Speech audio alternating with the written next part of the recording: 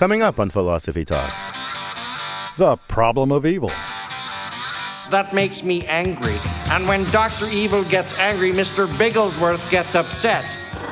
And when Mr. Bigglesworth gets upset, people die! Fire to the bone. Fire. Fire. Fire. Fire to the bone. Why would a perfect God create such an imperfect world? Is human nature intrinsically evil? What is your theodicy? Our guest is Michael Tooley from the University of Colorado, Boulder. Here's the plan. We get the warhead and we hold the world ransom for $1 million. The problem of evil. Coming up on Philosophy Talk. After the news.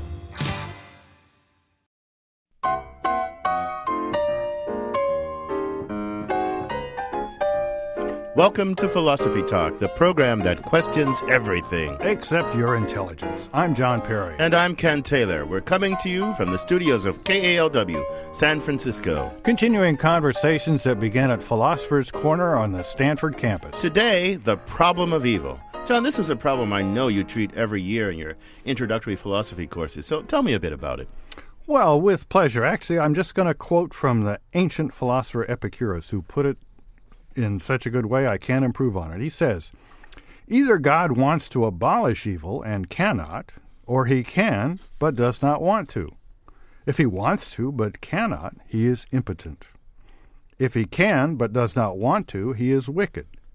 If God can abolish evil, and God really wants to do it, then why is there evil in the world? So now, Epicurus was an ancient Greek philosopher, and the Greeks believed in lots of gods, many of whom were just troublemakers. So maybe this argument is just proving the point. The world is not governed by one perfect God, but by a medley of imperfect gods. Well, that's a good point, Ken. The problem really is central to philosophers in the tradition of Abraham, to Jews, Christians, and Muslims. Because at least in their orthodox forms, these religions hold that there is just one God, and that God is perfect. Perfect in what sense? Yeah. Well, there's some cool terminology associated with the problem. God is supposed to be omnipotent, which is to say there's nothing he cannot do, should he choose to do it.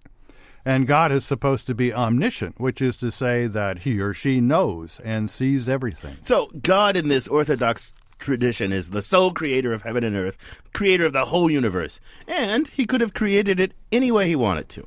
And he knew what would happen if he created it this way or that way. And then you can ask, why did he create it just this way, just the way he did? Take an example. He knew that Adam and Eve would eat the apple. He knew that that would make him mad. And he knew that this would mean he's going to throw humans out of the Garden of Eden. Now, so why didn't he just create an Adam that was a little more obedient, who paid more attention to what God says and less to what that darn snake and Eve tell him to do? Well, that episode in the Garden of Eden doesn't seem to have been a very nice thing for God to do if he knew it was going to happen in advance. And that's one form of the problem of evil.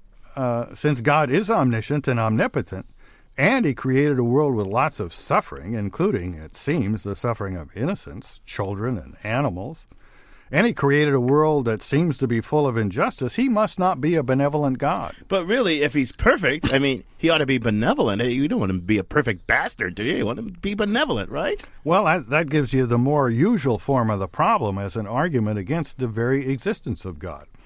Assume for the sake of argument that God is perfect, omnipotent, omniscient, and completely benevolent. We infer then that the world must be perfect, the best of all possible worlds. But it obviously isn't, so we must reject our assumption. God doesn't exist, or at least the Orthodox Christian God doesn't. Seems pretty open and shut to me, end of show. But I suppose you're going to tell me it's not that simple. Hey, this is Philosophy Talk, Ken. Nothing is simple. There wouldn't be any fun if it were. Of course not. Some of the greatest minds in philosophy have worked to find holes in the argument and thus defend God. Philosophers from Augustine, Aquinas, and Leibniz to contemporaries, guys that are our friends like Peter von Inwagen, Alvin Plantinga, and Robert Adams. A lot of good and interesting philosophy has come out of this. By the way, here's one more term.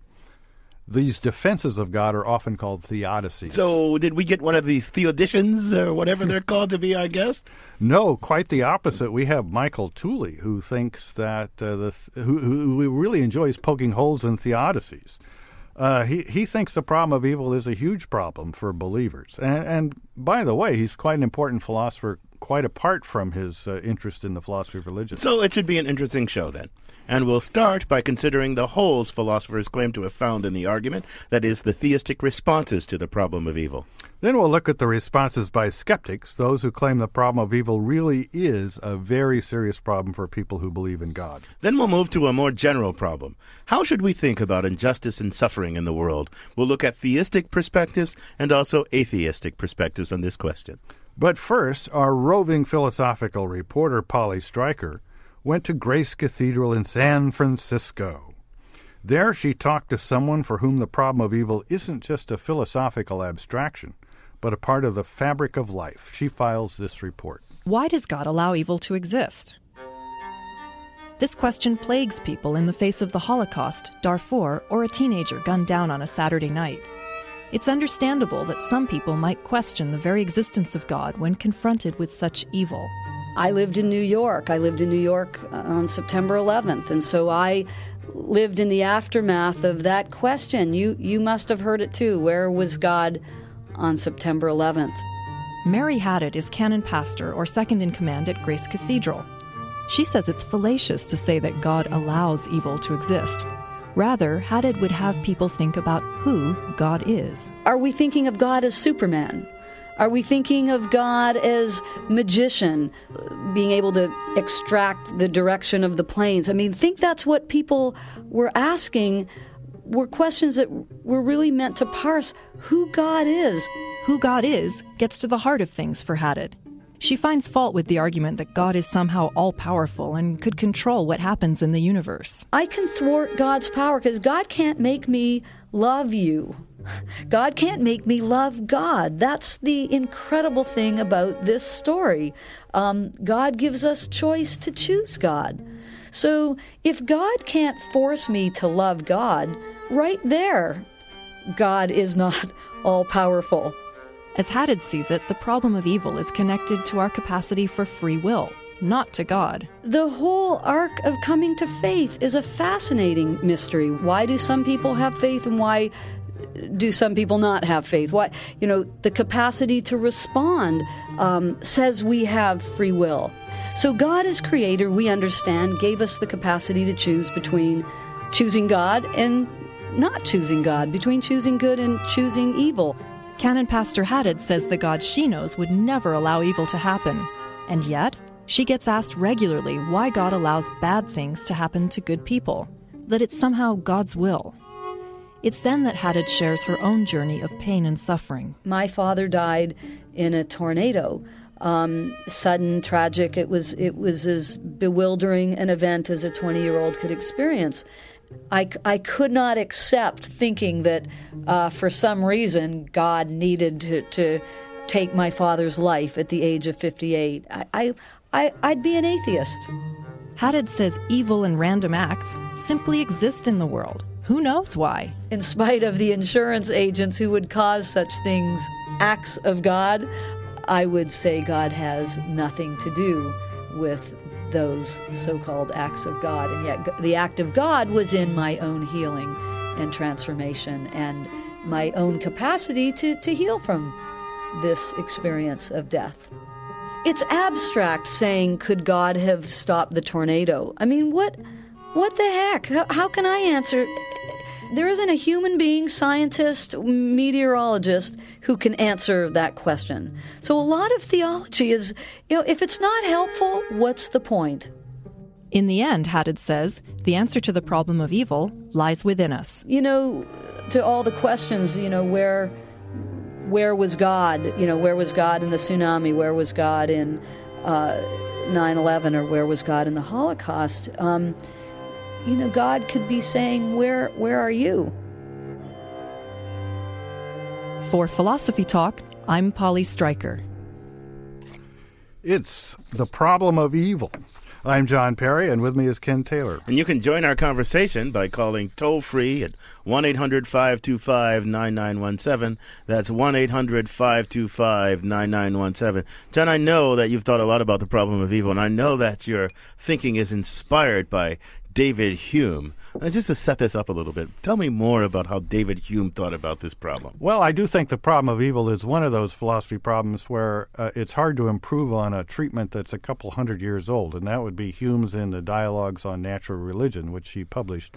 Well, he didn't publish. It was published posthumously, interestingly enough, by his friend Adam Smith. But in the Dialogues on Natural Evil, Hume makes what I think is an absolutely key distinction, which is now called the distinction between the logical and the evidential problem of evil.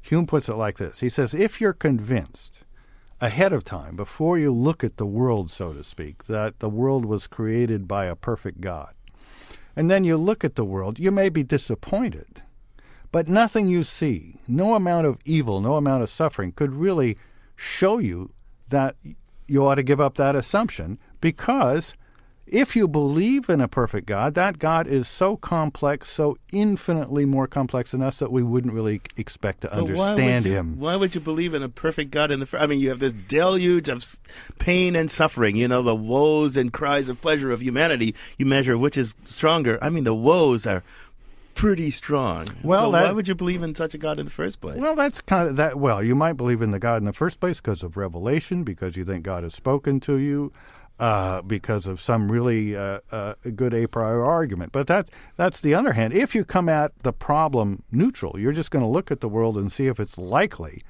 that this world was created by God. And that's the problem that he's basically dealing with in this great book, The Dialogues on Natural Religion, because he's dealing with what's called the argument from design, which says, look around the world, it was obviously created by something that was intelligent. And Hume says, yes, Hume actually accepts that conclusion in the end. Yes, it was probably created by something that bears some remote analogy to human intelligence, but if you look at the evidence, nothing suggests benevolence. So not malevolence, not benevolence, just probably doesn't care. Just an indifferent, neutral thing out there. Probably with some intelligence. Right. So if you start out believing in God already, then the argument from evil is not going to argue you necessarily out of that belief.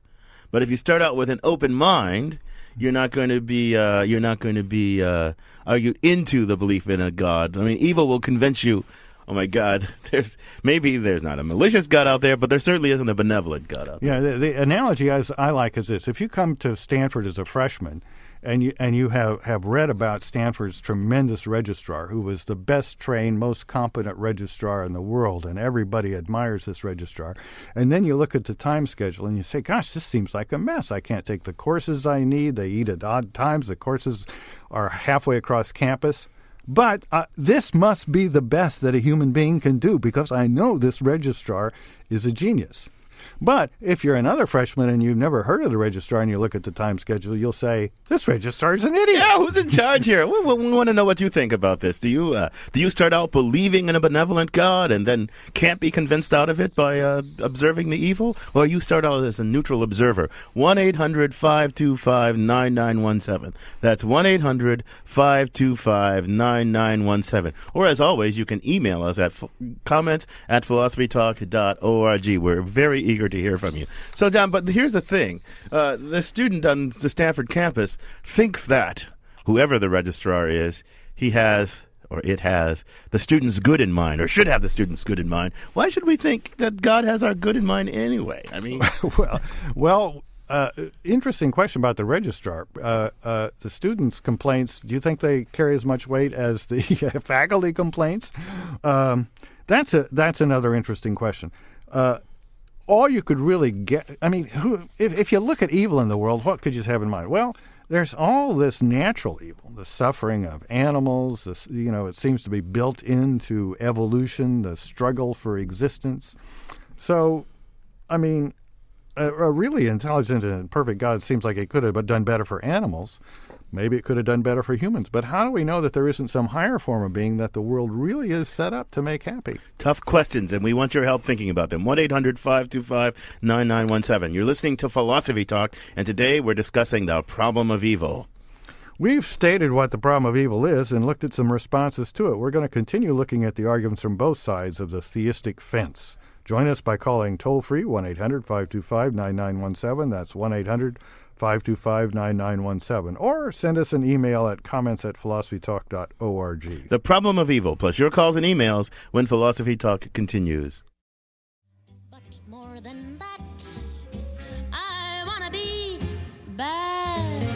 I wanna be evil and trump an A. The problem of evil is a question that occurs to a lot of people without philosophical training. Almost every thoughtful person who grows up religious is confronted by it at some point.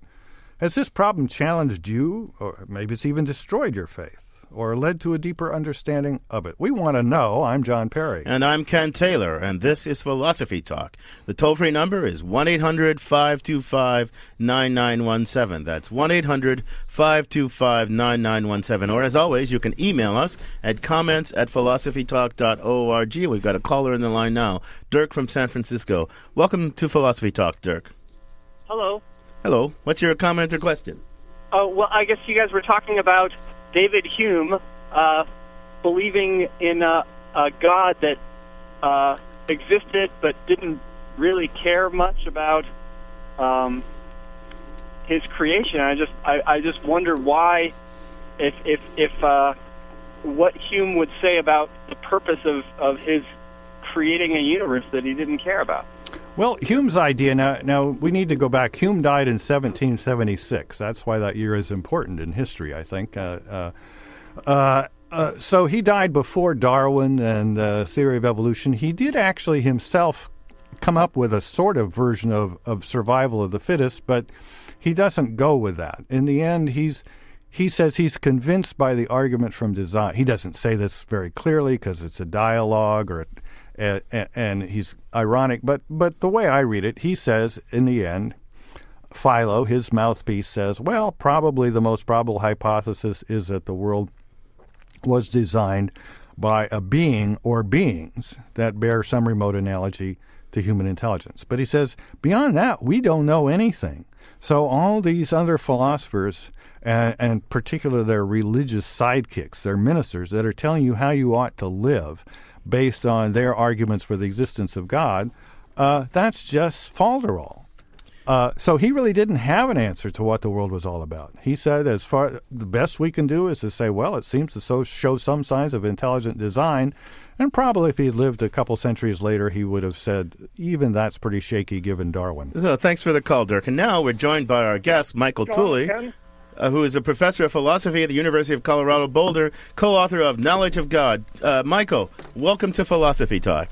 Right, I'm sorry about the problem. The campus radio station where I am was flooded. Oh, don't worry about that. Don't worry about that. There's a theme throughout Philosophy Talk. Whenever we talk about God, we get glitches. I think it's the hand of God. But Michael, what do you think is the best defense against the problem of evil? We've been plugging the problem of evil, made a couple distinctions, and so I think our listeners know what the problem is. But what's the best defense? What's the most common or the most persuasive defense on the part of the theist to the problem of evil? Well, there's sort of different answers to that. I mean, I like to distinguish between approaches that put forward a theodicy, that try to give reasons why an all-powerful, all-knowing, perfectly good being would be justified in allowing evil. And typically, there's appeals to such things as the value of free will. There's also appeal to the idea that there are goods which are connected logically to the suffering and the evils that we see in the world, and that outweigh those evils, and so make one justified in allowing those sorts of things. So let me interrupt you there. Our roving philosophical reporter interviewed someone at Grace Cathedral, and she emphasized, well, look, God isn't in control of everything. God can't make you choose to love him. That, I take it, is what you'd call a free will defense. But, I mean, how can that be if God knows everything? Well, the idea is that God can't bring about that people freely choose always to do what's right and avoid freely choosing to do what's wrong. But the problem I see with the free will defense is that even if one thinks it's a good thing that people have free will, it doesn't follow from that one should never interfere with the actions they freely attempt to do. So, I mean, Hitler decided that the Holocaust would be a good idea, right? God couldn't have, so to speak, forced him to freely choose otherwise, but he could later have intervened to have prevented the evils of the Holocaust. So I think that the free will defense, in the end, is not satisfactory. But now our roving philosophical reporter, the person she interviewed, whose name I should remember, but given that evil affects my memory, I don't, said, look, that's a Superman conception of God. I mean, your point, as I understand it, is God could give us free will, and so giving up a little bit of his omniscience in order to give us freedom so that we can freely choose to love him. But surely he's got enough omniscience to see that someone like Hitler is running amok, and why couldn't he perform a little miracle, like maybe make Hitler drown in the bathtub as a kid or something? But let me try something here, because we had a guest several weeks or months back who said, well, look, what God gives us the will to do is in all situations make the best of it. So if you're a Jew in the concentration camp, you can bear up with courage and never give in, and that's a test of your character. And he said, he knew that he was getting in a little trouble, but he said, and in a way, the Jews were fortunate that God gave them this test. Because, look, this thing lasts forever.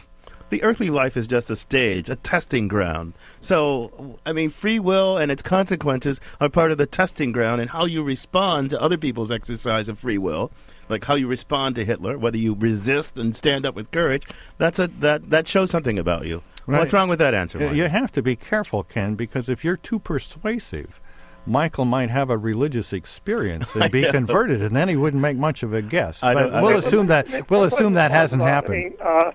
I mean, imagine that argument was put forward, and the generals who were plotting to kill Hitler and attempt to do so but were unsuccessful thought, this is a real opportunity for the Jews and others and so on to respond, with desirable traits of character to the suffering that they're undergoing.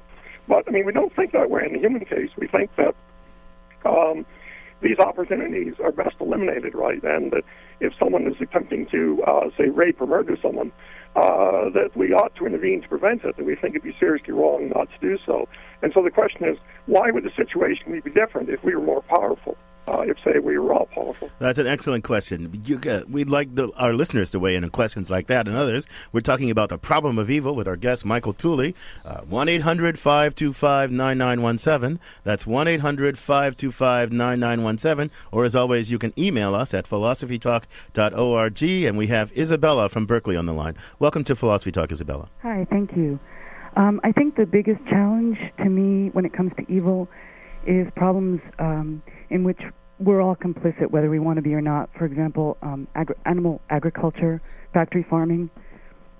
It's billions of animals living lives of misery, and we all contribute to that, even if we're vegan. So I'm just curious what you'd have to say. So, thanks a lot for the question, Isabella. So, Michael, there's lots of evil in the world, lots of suffering besides human suffering, all the suffering of animals that humans mete out upon them. I mean, I suppose you could say that's extremely important, and but I mean, it's not just suffering that's taking place today. I mean, animals suffered for eons before humans arrived on the scene, right? And so humans may have aggravated the situation, but there's something which precedes the existence of humans that seems A, extremely bad, and B, it's very hard to see any justification that, again, being who could have prevented it and it was good, why that being would not have done so. So Isabella, are you still on the line? Oh, okay, so I just want to, as a being from Nebraska, I want to set the record straight. Absolutely, animals, I mean, the whole situation on Earth and survival of the fittest is set up so animals suffer. I see a lot of animals suffer quite independently of humans. They get torn apart by other animals. It seems to me that agriculture probably is bad for wild animals, but it doesn't seem to me that it's eo ipso bad for domesticated animals who live a pretty nice life up until they're butchered. I agree with Isabella that factory farms, in which we've kind of created a situation in which, like chickens mostly, live a rotten life from day one. It's kind of like we've converted natural evil to human evil. Anyway, I just want to get the facts straight. But let's. I want to grant the complaint, though, and because I want to. There's a puzzle that that rising in my mind. Okay, God in the Genesis, I think God directs Adam and Eve to be fruitful and multiply and have dominion over all that lives, or something like that. So God places the animal, all living things except for our other humans, under our dominion. That means he didn't really create the universe for them. If they're not sort of ends in themselves in God's eyes, but just ends of ours or something like that, then their suffering, is that really relevant to the calculation of, his benevolence or lack thereof? I mean, he can be benevolent toward us, and we're the ultimate point of creation, but not benevolent to the animals, and so there's no argument from evil, since they're not his end. You know what I mean, Michael? Well, what I want to say is that the moral status of any individual, be it a human or a non-human animal, depends upon its intrinsic characteristics. It doesn't depend upon the attitudes of other individuals to it, nor does it depend upon, so to speak, the purpose of any being that created them. So, well, it depends on the attitude of God toward it. If God views it as a meal... If you create a being that's capable of suffering, right, then it seems to me that you have an obligation to try to minimize the amount of suffering it undergoes, right? That's create a being, say, which is capable of suffering, and then putting it in sort of a hellish world where it would suffer almost all the time. It seems to me that would be morally wrong, and you couldn't say, well, I created it, so I can do what I want with it. It seems to me that the moral status of being depends upon its intrinsic properties, and if one's capable of suffering, then allowing or causing suffering to that being is morally wrong in itself. Let me review the argument here. So we start off with the problem of evil. How can there be a God if there's evil, since God would have created the best of all possible worlds? The first answer is, well, a lot of evil has to do with free will, and the world is better with free will, even if it brings some evil with it. God gave us free will so we could choose to love him and love each other, and maybe pays the price with little ignorance. Then the response to that is, well, one thing is he could have freedom without having as much evil as he does, and the other is the problem of natural evil. There's lots of suffering in the world that doesn't depend on humans, like the suffering of animals, of wild animals. And then the answer to that is, well, the animals weren't the focus of God's creation, so their suffering doesn't matter. If they don't matter to him, why should they matter to us? And Michael says, well, suffering is suffering. And, if God created us to be lab animals, then why should we worship him? Well, maybe God created us to be the kings and queens of creation, but do we really want to worship a God that would create so much suffering among animals? So look, that's where we are. There's two different arguments now from evil. There's two different possible conclusions. One is there isn't a God. At least there isn't a benevolent, all-knowing, all-perfect God. And one is, well, even if there is a God, it's not worth our worshiping, right? Suppose he did create the animals to be our tools, and if the animals think, well, should I worship that God or not? Well, maybe they don't have reason to worship that God, but perhaps we do. I mean, so, Michael, which is it? Is the argument for evil an argument that it's irrational to believe in God, or is it an argument for it's irrational to worship God, even if he does exist?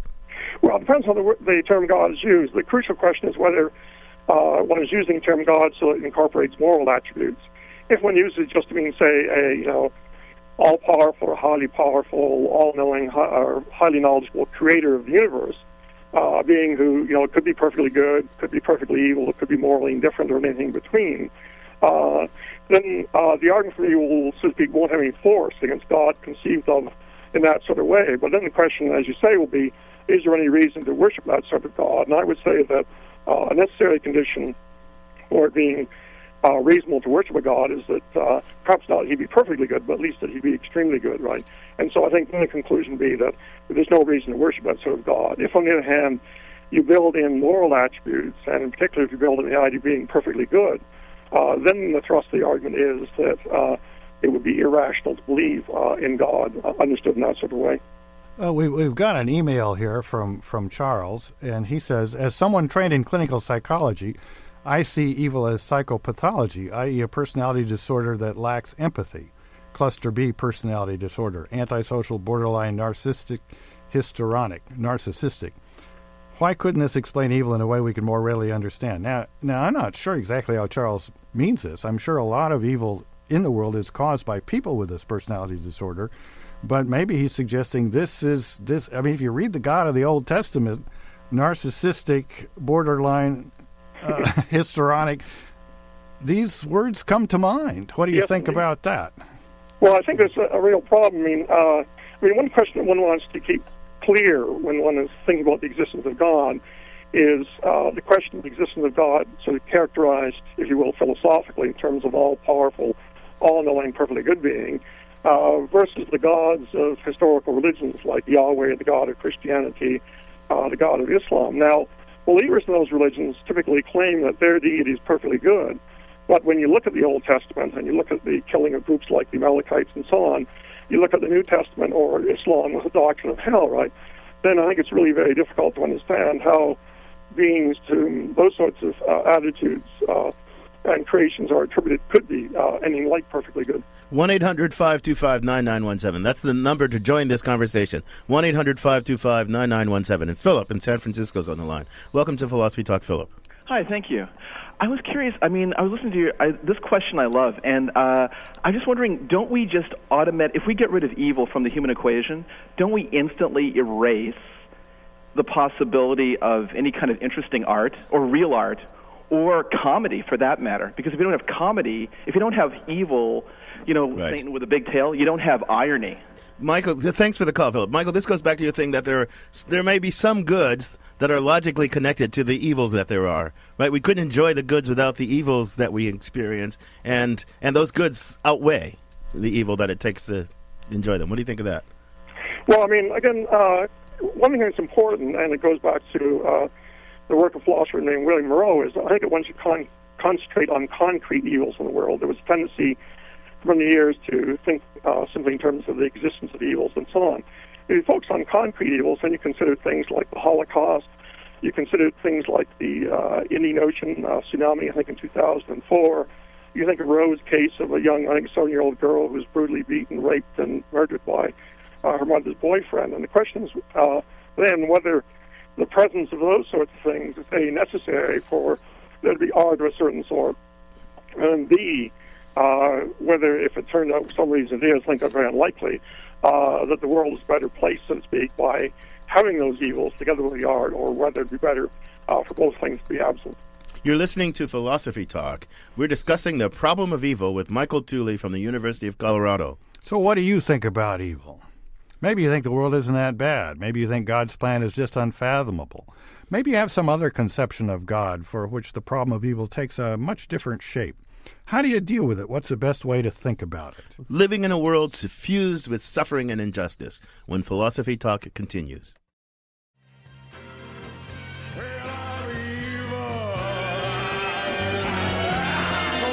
You mess around with me. Evil, a part of God's plan, a necessary consequence of free will, the inevitable result of a universe with no purpose, run on mechanical principles with no concern for the happiness of sentient beings. What do you think? I'm John Perry. This is Philosophy Talk, the program that questions everything except your intelligence. I'm Ken Taylor, and to help us think about the problem of evil, we've got Michael Tooley from the University of Colorado. Before we get to Michael, I've got an interesting email here. This is from Larney Fox, and he or she says, "It seems to me that this whole argument is predicated on a narrow view of God. The assumption is that God is separate from the universe and not the essence of reality itself." Well, Larney's question, I think, leads into our theme for the third part. What kind of intellectual problem, if any, does evil pose for those who don't accept this kind of orthodox Christian conception of God as a separate, transcendent person with characteristics somewhat analogous to human beings? If you have some other kind of religion, some more Buddhistic kind of religion, or if you're an atheist or an agnostic, is there still a problem of how we cope with evil and suffering? What do you think, Michael? Well, there's still a problem with how we cope with evil and suffering. I guess what I want to say first, though, is that if you shift from the idea of a personal deity that is a God who can act and there's power and knowledge and goodness and so on, to a conception of God, maybe it's been a assisted conception where God is equated with nature in some sense, but isn't a personal being capable of action, then it seems to me that the problem of evil doesn't pose an intellectual difficulty for that conception of God. But the thing I think that's important is that that conception of God doesn't, so to speak, answer to important human concerns in the way the personal conception does. I mean, one concern that humans have is that in the end justice will be done, that good will triumph over evil. Another concern, I think, is that death not be the end of human existence. And if there's a God in the personal sense, then I think, it's reasonable to believe that those things may very well be the case. So look, but if you shift to a spinozistic conception of God, then it seems to me that there's no reason at all for thinking those important human hopes and desires are likely to be fulfilled. So doesn't that give us a practical reason to have belief perhaps beyond the evidence? Because if I believe that there is a personal God who cares for the universe and all of its creatures, and that even though its mind outstrips my ability to comprehend, I can have confidence that the good will out, ultimately, right? If you take away that God, then I see all the evil in the world. Shouldn't I just give in to despair? I mean, there's no reason to believe, antecedently that the good will out rather than the evil will out. If you look at the proportion of stuff around the world, I mean, so... That's true, but I mean, if one thinks that it's unlikely that there is an omnipotent, omniscient, and morally perfect being or any sort of close approximation to that, then one realizes that if anything is to be done about human suffering and so on, it's to be done by us, by human beings, right? And so it's clear that it seems to me that there's a much greater importance upon human action. I somewhat share your pessimism about how much can be done and so on, but nonetheless, I think that one has a stronger reason for taking, for example, worldwide poverty, malnutrition, and so on very, very seriously, and attempting to change society so that these things are minimized. So Ken, I mean, there may be plenty of reasons for despair, but just in the abstract, the fact that evil may outweigh good doesn't seem to me to do it. Now, you should know this because you are a Cleveland Indians fan, right? Now, if you're a Cleveland Indians fan, then you're not under any illusion that the victories are going to outweigh the defeats. But that doesn't mean you can't go out and enjoy the victories and enjoy the good days, seldom as they may be. I mean, it's not despair. It's just kind of lowered expectations. Yeah, right. Isn't that the right approach? Well, maybe. We got a caller in line. 1-800-525-9917. That's 1-800-525-9917. And Ricardo in San Francisco's on the line. Welcome to Philosophy Talk, Ricardo. Good morning, all evildoers and well-wishers.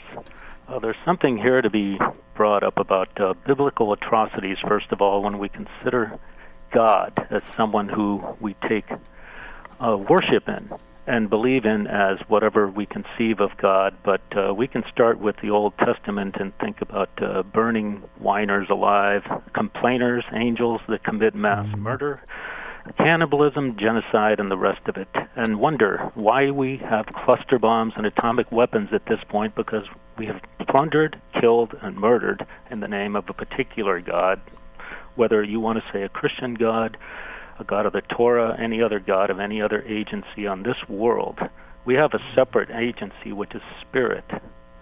And I wrote something called The Quintessential Initiation, a meditation for a world day of breaking bread, to usher something new in other than our mass genocidal. So cut to the bottom line of your meditation, the bottom line right? is this.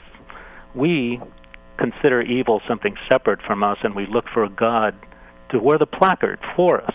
Free will gives us the agency to say we'll pull back from it, or we'll pull toward it and become more of what we disdain when we speak together on these programs, but we perpetrate every day during the week in other lands for whatever empire we work for, whether above or below. So basically, it's a cop-out to blame it on God. Blame it on ourselves. Wear our own hats. Okay. Right. Thanks a lot, Ricardo. So, Michael, the problem of evil grants that human beings are the source of evil, right? No, not exactly. I mean, I would think that, it could well be argued that the vast amount of suffering is caused, sort of by the operation of natural laws and so on, distributing suffering, in a sort of random fashion, unrelated to the sort of moral merits or moral demerits of people. So, but I mean, regardless of, the size of sort of natural evil versus, evil that humans are responsible for, I mean, the point is that there is an enormous amount of natural evil that counts against the existence of God. I want to go back to my despair a bit, and I don't think you guys are granting the Pascalian force of the kind of practical considerations. Should I believe in God or should I not? Right? Maybe the evidence is neutral about it. Maybe I'm convinced by Hume that, if I started out as agnostic, it couldn't. The argument couldn't force me to believe in God. But if I do believe in God, then I can face this hellish world with a kind of optimism and equanimity. If I don't, I'm going to give in to despair. And if I have the optimism, even if it outruns the evidence, I'll live better because I'll try more things. I'll have more confidence. Why not believe for kind of practical reasons? Yeah, Ken, that raises an interesting issue. And I just want to recommend to our listeners this video called The Quarrel, which you can get. This is a conversation between two Holocaust survivors who accidentally meet in Montreal. They'd gone to a yeshiva together.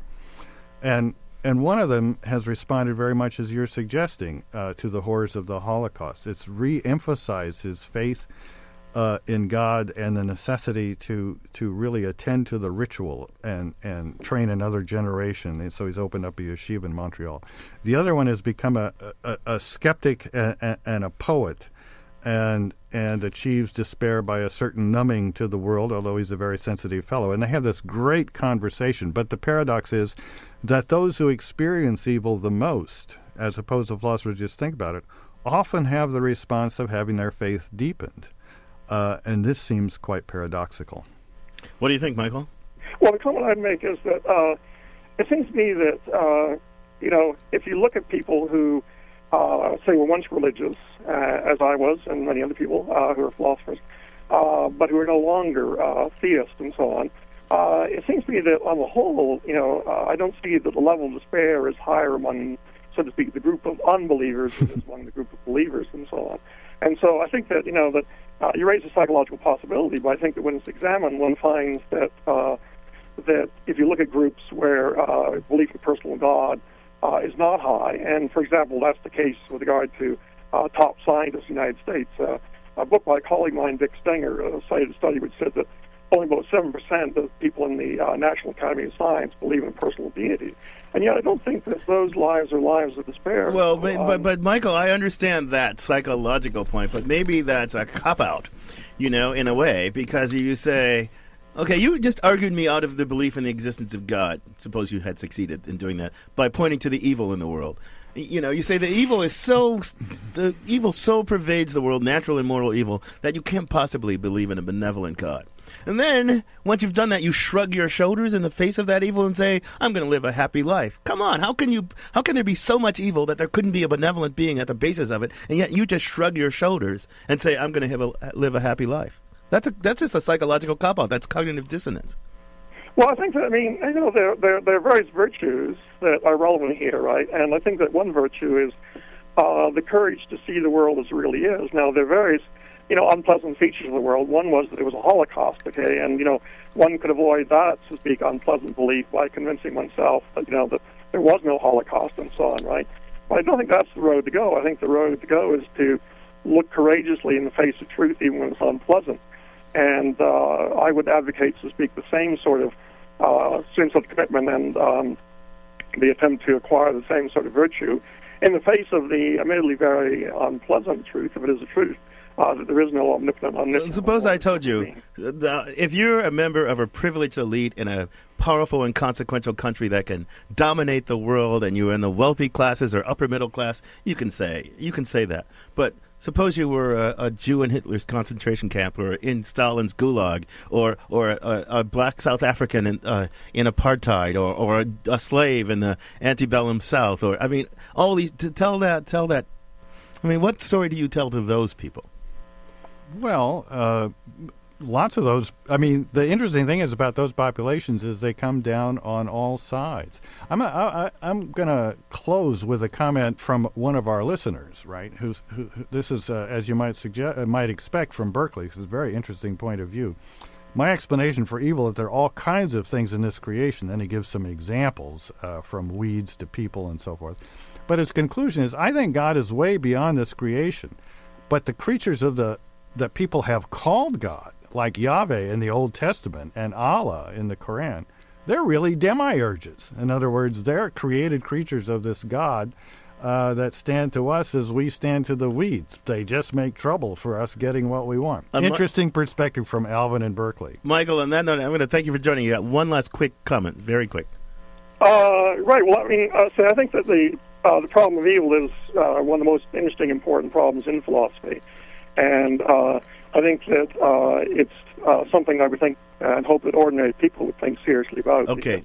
I think the conclusions one reached are very important for the way one lives one's life. Thanks so much for joining us, Michael. It's been a pleasure having you. Talking to you all.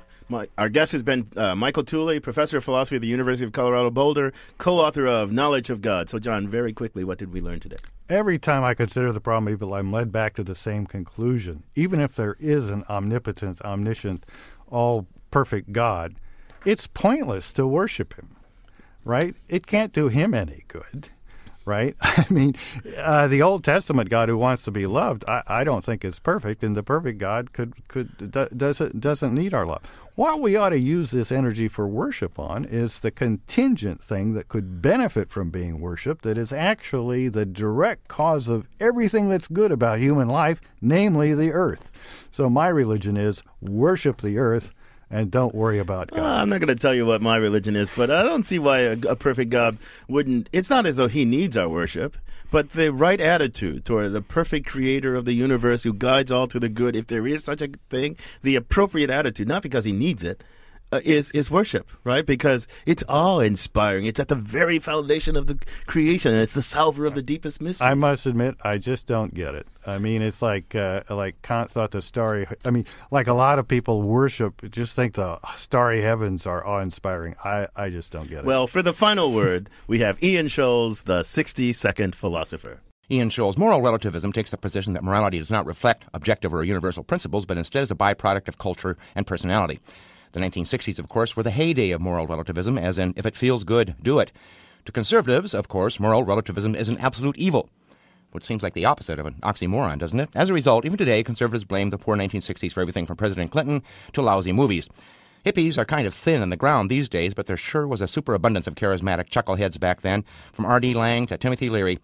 One of those morally relative figures, largely forgotten today, was Anton LaVey, who founded the Church of Satan in Walpurgisnacht, 1966. Remember seeing him on television often. He was a striking presence with his goatee and shaved head and black outfits. He kind of looked like Ming the Merciless from the old Flash Gordon serials. He had a pet lion in his black house in San Francisco's Richmond district. He could often be heard in the wee hours playing his pipe organ, just like Vincent Price in The Abominable Dr. Phibes. And he gained some well-known adherents back in the day, including, briefly, Sammy Davis Jr. As befitting a follower of the father of lies, Anton LaVey was a master of the art of falsehood. He said that Anton LaVey was his real name. It wasn't. He claimed to have been descended from gypsies. He wasn't. He claimed that he was technical advisor for the movie Rosemary's Baby, and he also played Satan in the flick. No, and no. He claimed that Jane Mansfield died because he had cursed her. Can't prove it, of course, but doubt it. He claimed that his church had over 100,000 members. Well, try 300. He even lied, or caused others to lie for him when he died. His death certificate says Halloween 1997, but his true demise occurred on October 29th. And was Anton LaVey even a Satanist? Not exactly. His church took Satan as a symbol of man, rather than the wicked deity that rules hell. LaVey believed that all gods are mere human creations, therefore worship of any god is a worship of humans by proxy. As his satanic maxim put it, I am my own god. He once described his beliefs as Ayn Rand's philosophy with ceremony and ritual added. Watered down Nietzsche, in other words, with some oogie-boogie thrown in for spice. So basically, Anton LaVey was just another scripture grifter, another con man, an atheist with a little more razzle-dazzle than most. When all is said and done, however, if you really do believe in Satan, you have to believe in God as well, don't you? So if you're a true Satanist, boy, are you backing the wrong horse. I gotta go.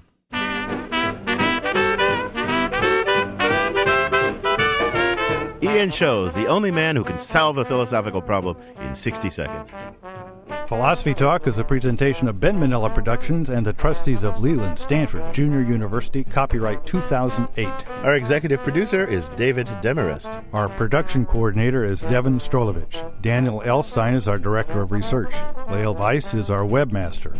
Also thanks to Zoe Corneli, Merle Kessler, Corey Goldman, and Mark Stone. Philosophy Talk is sponsored in part by Powell City of Books on the web at powells.com. Support also comes from the Templeton Foundation.